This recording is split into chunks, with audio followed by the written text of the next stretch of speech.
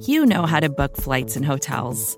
All you're missing is a tool to help you plan that unbelievable travel experience. That's why you need Viator. Book guided tours, excursions, and more in one place. There are over 300,000 travel experiences to choose from, so you can find something for everyone. And Viator offers free cancellation and 24/7 customer support for worry-free travel. Download the Viator app now and use code Viator10 for 10% off your first booking in the app. Find travel experiences for you. Do more with Viator. What does it take to be an entrepreneur, and how is it changing in our ever-evolving business landscape? This is Scott Galloway, host of the Prop G Podcast and an entrepreneur myself. Right now, we've got a special 3-part series running all about the future of entrepreneurship. We're answering your questions on work-life balance, how to raise capital for your business, and more. Because when you're an entrepreneur, it's always important to look ahead at what's to come. So tune in to the Future of Entrepreneurship, a Prop G Pod special sponsored by Mercury. You can find it on the Prop G Pod feed or wherever you get your podcasts. It's me. Hi. I know that. And it's me. Hello, I'm Sam Sanders, and you are listening to Into It from Vulture, Taylor's version. Welcome to a new series I'm calling Midnight's Mayhem with Me. Anywho, Taylor Swift is out with a new album this week. I'm sure you've heard. I'm going to be using this technologically advanced device to help me. It's called Midnights. It's her 10th. And most likely it will be a hit, like all the other ones. As we enter this Taylor weekend, I have been thinking a lot about Taylor, and I'm realizing I'm not quite sure how I feel about her. I like a lot of the songs, Blank Space first among them. I got a blank space, baby, and I'll write your name. I pay attention to what she's up to. Okay, so this is a video reenactment of my Tumblr post about fall. I even watched her documentary. Just gonna go have fun. No one out there that I know of in the audience actively hates me. But of all the big pop stars of her era, I feel like I know her the least. And if you ask me to sum up in like 20 seconds or less the meaning of Taylor Swift, I couldn't do it. Yes, I agree. And but then, well, okay, we're talking before we're actually talking. Okay, we're going to save it. Yeah, we're going to get there. But I'd like to try. So on the eve of Midnights, going to chat now with truly one of my favorite music writers of all time. Thank you Ann so Powers. much for having me. I'm a critic and correspondent for NPR Music, and also have written a bunch of books, done a lot of things, and followed Taylor Swift for many, many years. Ann has been thinking a lot about Taylor Swift since as long as there has been Taylor Swift music on the radio. To make a massive hit that feels very personal, and I'm ready for that. I would love to hear what that would be. Okay, yeah. So knowing that we can't have a full conversation about the new album, I do want to ask you something I've been thinking about a lot as the new Taylor Swift album comes to us. Mm-hmm. I think a lot about pop stars and what they mean, what their philosophy of self is. And I want to talk about the meaning of Taylor Swift as a pop star and as a woman in pop some 15 plus years into her career. And I want to do this because I feel like when you really think about what Taylor Swift means, she's harder to nail down than it might seem. It feels like a lot of the conventional wisdom about her isn't really true. You know, this idea that she's performing damsel in distress and white Vestal Virgin. Well, not at all anymore, right? Yeah, right? This idea that she writes songs just for teenage girls. Well, not anymore. Right. This idea that she's a prude, but also she's had a bunch of famous boyfriends that she's talked about. Yes. This idea that she represents women's empowerment, yet she's been in some petty feuds with other women. And I still am not sure how to feel about her whole Squad era. I just feel conflicted and confused by her public persona more than I do about other pop stars. I can see that. Why? I don't know why she confuses me so much, but she confuses me. Well, I think one thing that always is important to remember about Taylor is where she started within country music, and that sort of consummate craftsperson that she was even when she was a teenager. If disclosure is one of her métiers, if disclosure is one of her main ways of operating in the world, just remember that she comes from a place where disclosure is always crafted so minutely that you can read it as a universal no matter how personal it gets. That's what country music is. Country music is people writing songs that are deeply personal in rooms with other people, like in an office. You go into an office and you're going to write a song about your brother's alcoholism or your husband's bad experience in Iraq or something, but you're doing it in an office as a professional. And you're going to workshop it. Right. Yeah. And you're going to workshop it and you're going to look for the perfect rhyme. So I think these are sort of like two rival impulses within Taylor Swift. There's the part of her that's always going to be that high achiever, that high school high achiever, who wants to craft the perfect song and is looking, toward a lineage that perhaps she's abandoned officially, but that is in her blood of country music. You're on the phone with your girlfriend. She's upset. She's going off about something that you said. 'Cause she doesn't get your humor like I do. And then there is the other part of Taylor who looks to genius elders like a Joni Mitchell and says, that's another part of her high achiever. Like, I want to learn how to truly disclose. I sit and watch you reading with your head low. I wake and watch you breathing. I hear a constant pulling back in Taylor. Like, I hear a constant, how much can I say? How can I say this musically in a way that still makes it relevant to a 14-year-old and her mom and her aunt, and the radio program where I still want to play my music, but where it feels personal. So she's got that super ego. She is the strongest super ego of any artist, any musical artist we've ever had. Well, explain. I just think her music is so much about kind of order in storytelling and creating the perfect frameworks and finding the perfect characters. Rebecca rode up on the afternoon train. It was sunny. Her salt box house on the coast took her mind off St. Louis. And so she's got that intellectual side, just like constantly challenging her emotional side, and so for me, she doesn't seem that elusive. She just seems well managed internally, and I think that's frustrating for us, though. Yeah, because for me, it's on the one hand, she is an incredibly confessional singer-songwriter who wants to share so much of herself in a way that feels raw. Yes, absolutely. But she's also a very calculating pop star. Totally. At the same time. Yeah. And usually those two things don't go together. Right. And yet, and so I think it's hard for me to wrap my head around that, Well, to make a probably completely inappropriate leap, and people are going to jump on me big time for this. It's kind of like Bob Dylan.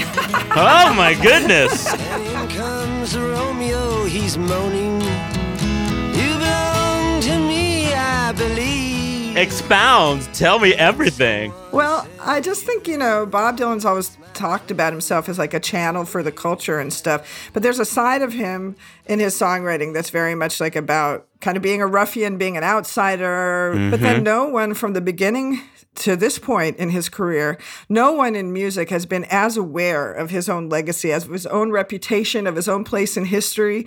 And I see that ambition in Taylor Swift. And I think maybe that's what's confusing too, because, okay, we get it with the Bob Dylan in our patriarchal society that favors white men. Okay, Bob Dylan wants to be great. He wants to be historical. Well, how can a young woman who looks like a supermodel, how can she dare to think she could be historical? And yet she does. And yet she does. Well, and she does. She's very much aware of where and how she wants to fit into history. Yes, It seems her entire career she's been quietly chasing Joni Mitchell because she knows this is a clear lineage that she wants to establish. And it's funny. I feel like she worries about legacy a lot more than someone like Beyonce or Adele does, which is interesting to me. Well, I think Beyonce thinks about legacy in terms of her family. When I look in your eyes, I feel alive. Like literally, and then also sort of business-wise. Like she's built an empire. We call it an empire. We could also call it a family. It's like literally, what am I passing on to the next generation? And also culturally and politically, what am I passing on to the next generation? I think Taylor's goals are much more individualistic. I want to be remembered as a great artist, capital A. Yes. And heck, we could have a whole other conversation about if it's even possible to inhabit the role of the great artist in our moment of virality when everything is so fragmented. I'm not sure, but she's gone pretty far in making the case for herself. I think. Yeah. I mentioned earlier a lot of the conventional wisdom of Taylor that I find, if not true, at least confusing. What is a piece of well-accepted conventional wisdom about Taylor Swift that you think isn't really true at all? That she's petty. I don't think she's petty. I think she is embedding kind of serious messages in these very individualistic, very, very seemingly confessional tales. I just have been like biting my tongue here, wanting to talk about the scarf, the immortal scarf.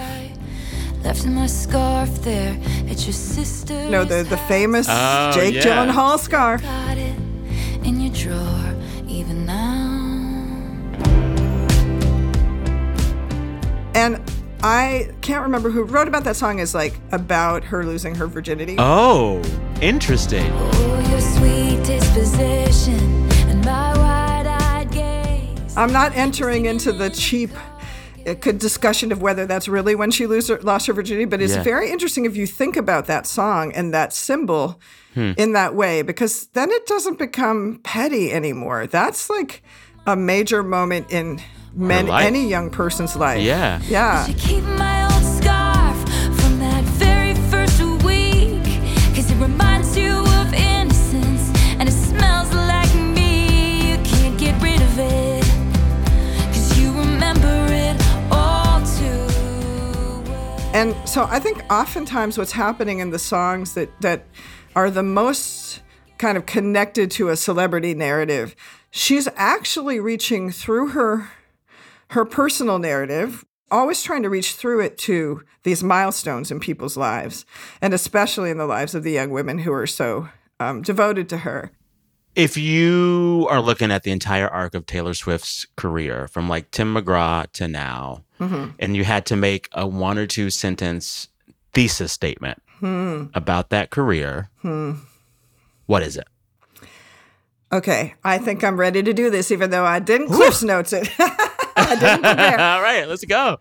I think she took the confessional songwriter tradition into a new era by paying attention to everything around her and engaging with things we wouldn't expect someone in her identity category, a young white woman, to engage with, like hip hop, for example, like the way rappers talk about themselves, as well as those more conventional sources like Joni Mitchell and the internet, all of these things. She looked at how young people are forming their identities and forming their own truths. You must like me for me. And she figured out a way to write songs that spoke to that. We can't make any promises. That also honored the lineage, the classic lineage of confessional singer-songwriting.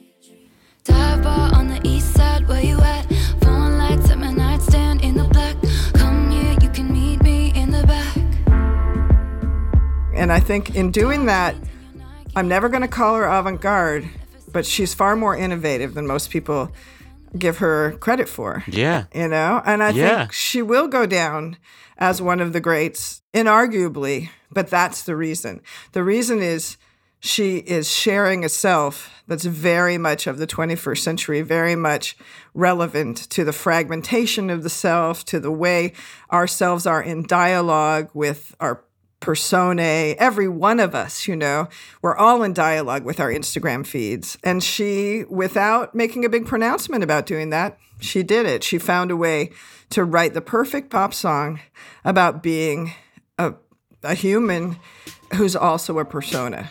And we're all doing that now. Screaming, crying, perfect storms. I can make all the tables turn. Rose garden filled with thorns. Keep you second guessing like. More with music critic Ann Powers after the break.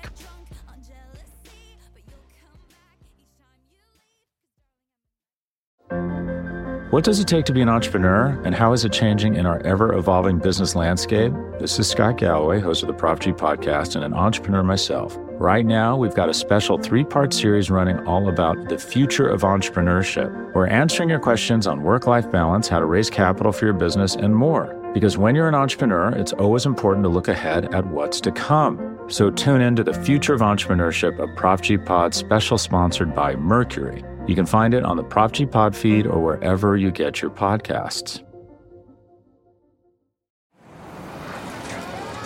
Fox Creative. This is advertiser content from 26.2 Team Milk and their new docuseries, Running Sucks. Is running the worst? Yeah. Do you love it? Do you hate it? I hate it so much. I hate it so freaking much. That you're a real runner now! I hate it. I'm Abby Ayers, a 37-year-old mom from Utah who found herself running across the Manhattan Bridge in my first race ever. Running Sucks celebrates women who run and the running communities that carry them across the finish line. Running helped me in so many ways postpartum. It really is about taking my power back and proving myself wrong.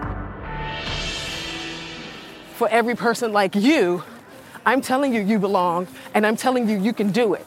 I never thought the words would leave my mouth, but yes, I'm planning on running a marathon. I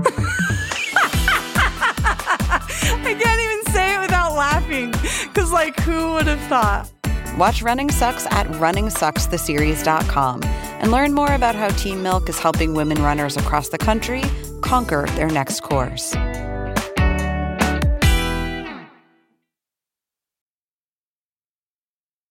When I think of what early Taylor embodied and what she still does is this idea of the interior singer-songwriter. Yeah. When I was a youth, the people who were the singer-songwriters just with the guitar, their whole shtick was, I retreat from the world for years. Yeah. And what Taylor does is she says, I'm going to be as confessional of a singer-songwriter, but I'm going to have my eyes peeled the whole time. Exactly. She has become this surprisingly successful composite of megawatt pop star and bedroom singer-songwriter. Yeah.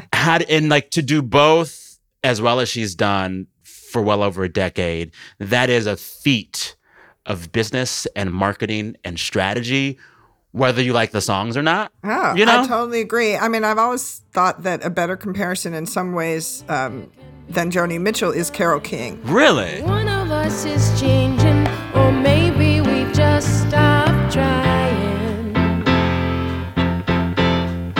And it's too late, baby. Now, Carole King, who also came out of a kind of a song factory, was a songwriter in the Brill Building, wrote incredible songs like Will You Love Me Tomorrow, the greatest hits of the, co-wrote them with her then partner, Jerry Goffin, and then went on to make the album that, Joni, I still think Blue is number one, but that many people think is the ultimate singer-songwriter album, which is Tapestry, Carole King's album Tapestry, which does exactly the same thing that you're describing, Sam. It melds the essence of top 40 pop with, these very profound disclosures about one woman's life.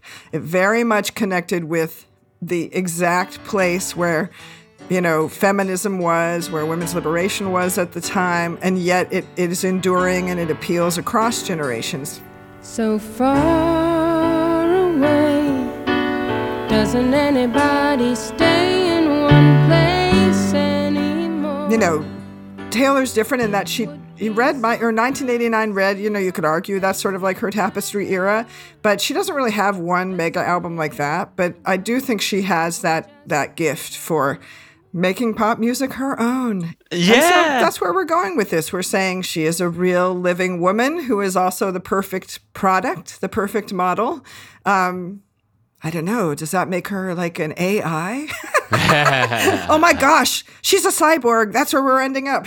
It's funny. I talked with Gia Tolentino when her last book, Trick Mirror, came out, and she had this chapter about the cyborgification of popular culture. And I was like, who is our biggest cyborg in popular culture? Like human, but better. She's like, oh, it's Beyonce. It's Beyonce.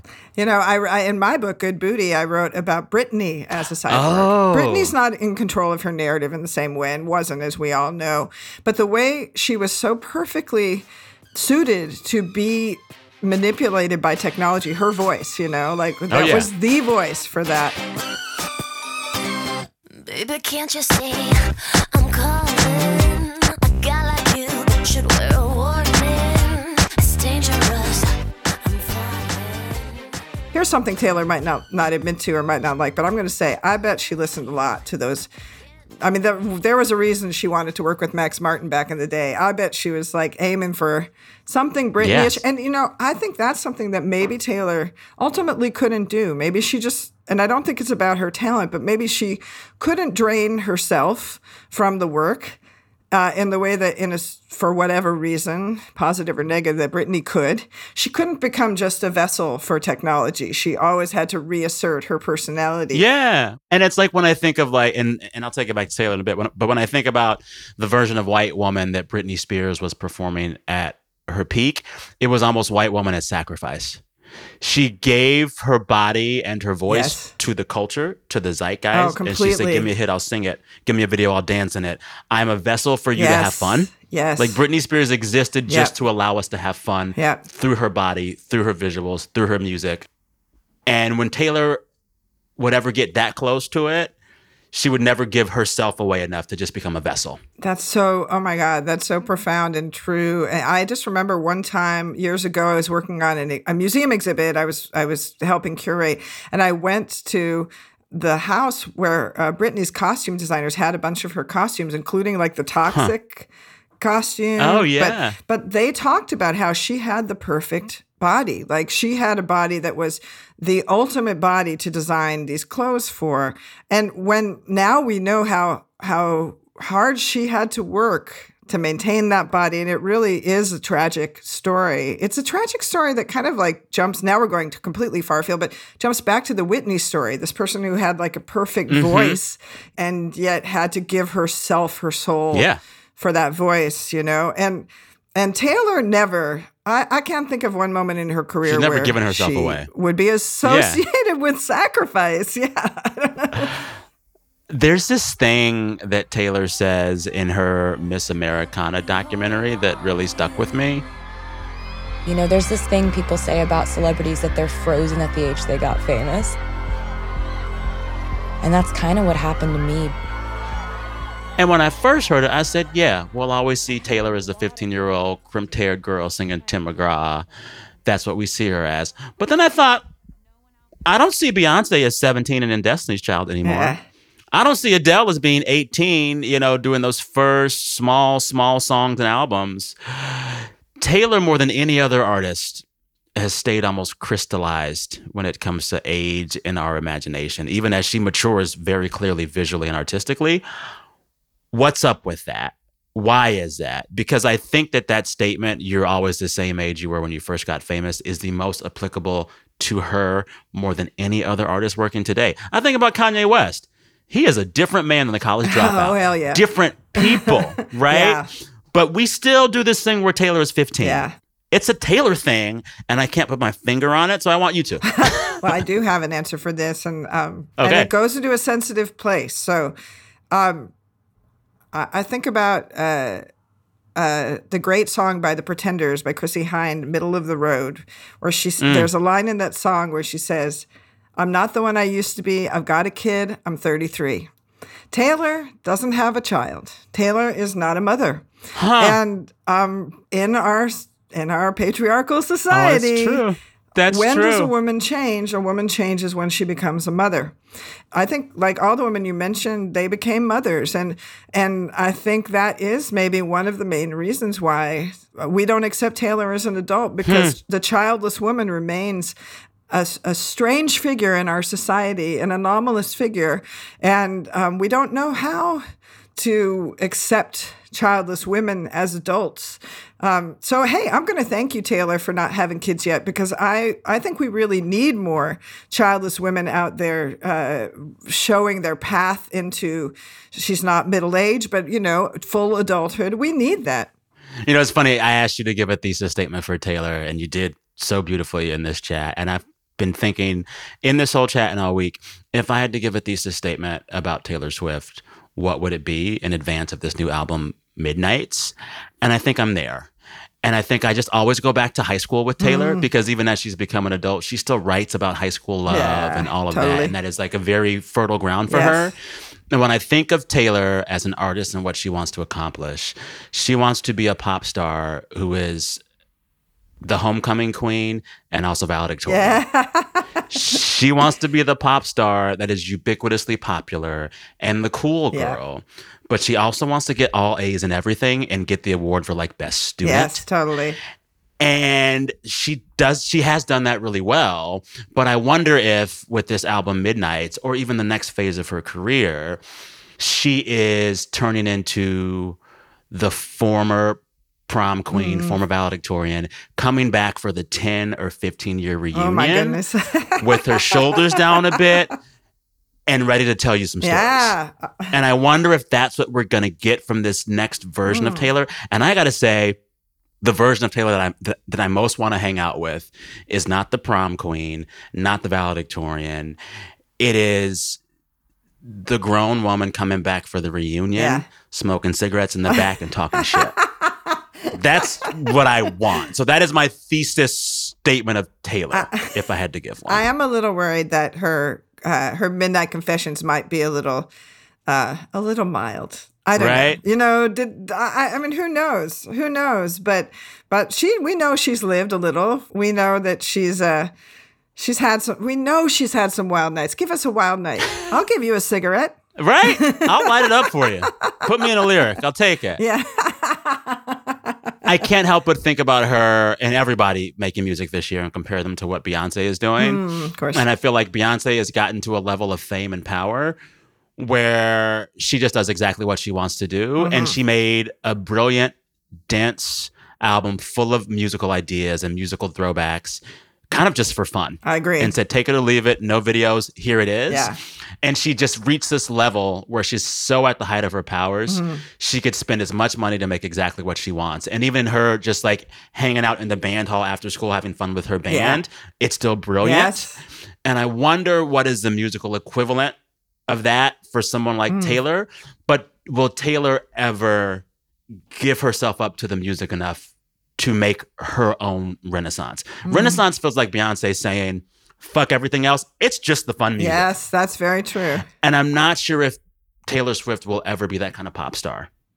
That is a good question. Can she do that? Because in a way on Renaissance, it's, of course, Beyonce is still present, but she like gave the spotlight to others. She gave the center to others, to her historical reference points, to the queer community, to, you know, her collaborators and even the samples to Big Frida again, you know, which is so cool. And it's not that I think Taylor is afraid of giving away the spotlight exactly, but I don't think she experiences the spotlight in that same way. Again, her making of a self has been that's her artistic project. So how do you become selfless, which is sort of what Beyonce did on that record, when the self is really everything for you? And I don't mean that in an insulting way. I think many great artists, you know, it's like we could think of her as a self-portrait artist. I'm still trying everything to keep you looking at me. You know, like that painter who paints themselves over and over again. Yeah. Again, the Joni Mitchell. And what is in the frame if it's not Taylor? Who is in the frame if it's not Taylor? I don't know.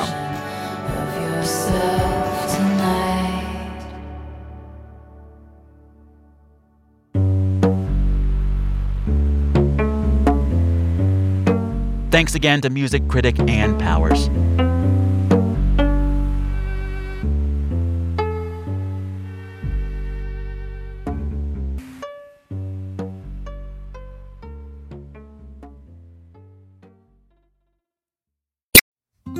Support for this show comes from Sylvan Learning.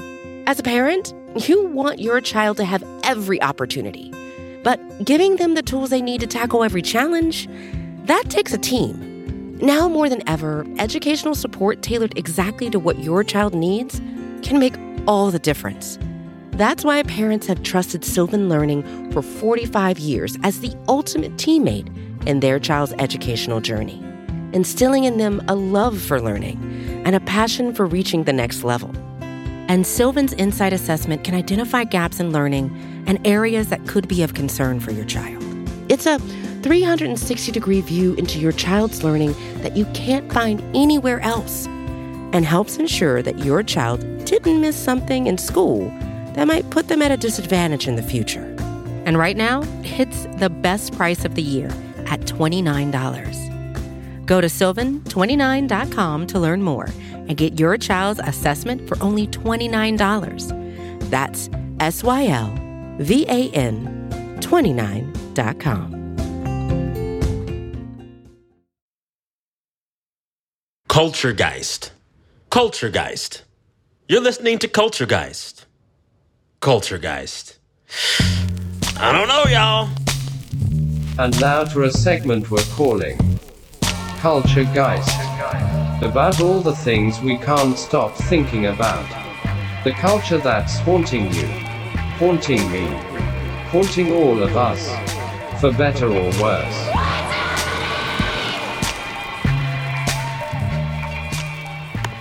All right, this is Anusha, managing editor at Vulture, and this week I've been absolutely haunted by the work of Colleen Hoover, a wildly popular romance author who was discovered by Book Talk during the pandemic, and she literally outsold the Bible this year. Her books typically feature a white cis-hetero romance, and the protagonist is almost always working through some sort of major past trauma, having a lot of emotions and a lot of sex. Anyway, she has a new book out this week. It Starts With Us, which has already been on the Amazon bestseller list for 13 weeks and is certainly number one by the time you're hearing this. But I guess rather than explain why her work is haunting me, I'm just going to let it haunt you too. So don't say I didn't warn you, but without further ado, a dramatic line reading from Ugly Love by Colleen Hoover. "Thank you for this baby," she says from the back seat. "He's beautiful." I laugh. "You're responsible for the beautiful part, Rachel. The only thing he got from me was his balls." She laughs. She laughs hard. "Oh my God, I know," she says. "They're so big." We both laugh at our son's big balls.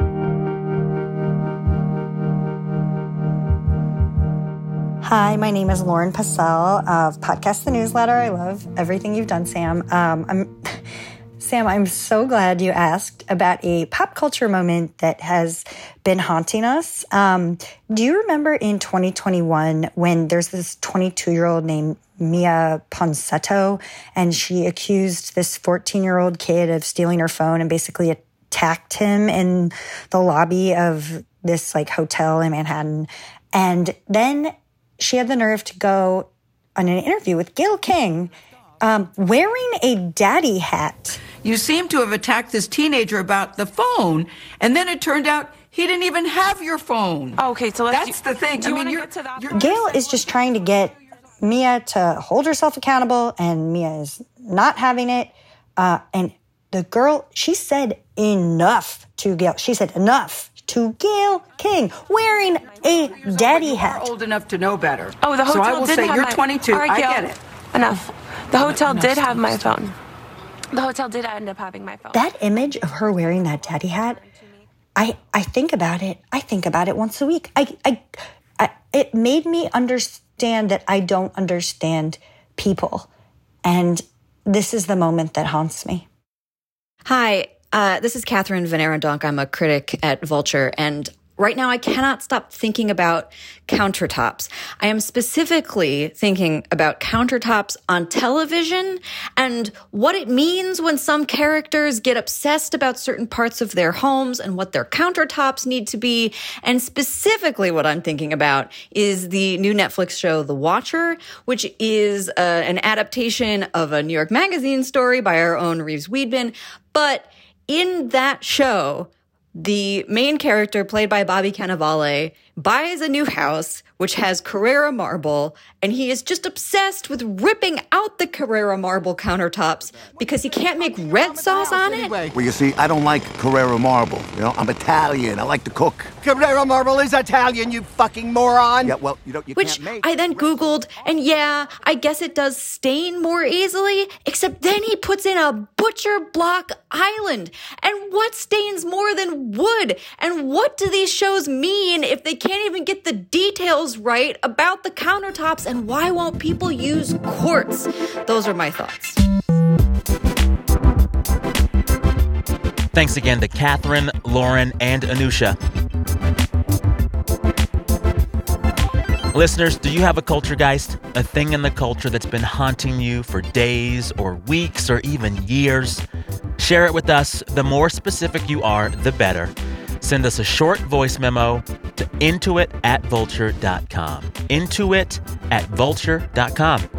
All right, Intuit is hosted by me, Sam Sanders. The show is produced by Janae West, Travis Larchuk, Jelani Carter, and Gabi Grossman. Our fearless editor is Jordana Hochman. Our engineer is Daniel Turek. Our music is composed by Breakmaster Cylinder. And Hannah Rosen is the editorial director of audio at New York Magazine. All right, listeners, we are back next Thursday with a new episode. Till then, all my best to all the Swifties as you dive deep into Midnights. All right, bye.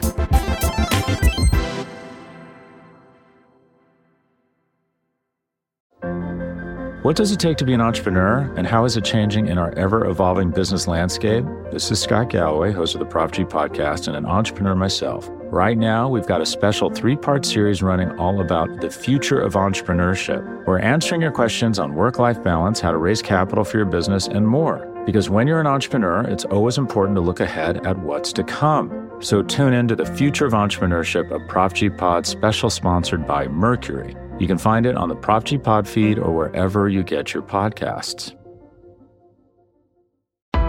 Why do you run? Why does anyone? I always thought that runners loved running, and that's not the case. Most runners hate running, but they choose to do it. In the new docuseries Running Sucks, brought to you by Team Milk, Abby Ayers learns why women runners everywhere are driven to go the distance. It really is about taking my power back and proving myself wrong. Team Milk is about fueling women's performance and helping them along their marathon journeys. You can sign up now for the inaugural Every Woman's Marathon taking place in Savannah, Georgia on November 16th, 2024. Learn more and register at everywomansmarathon.com.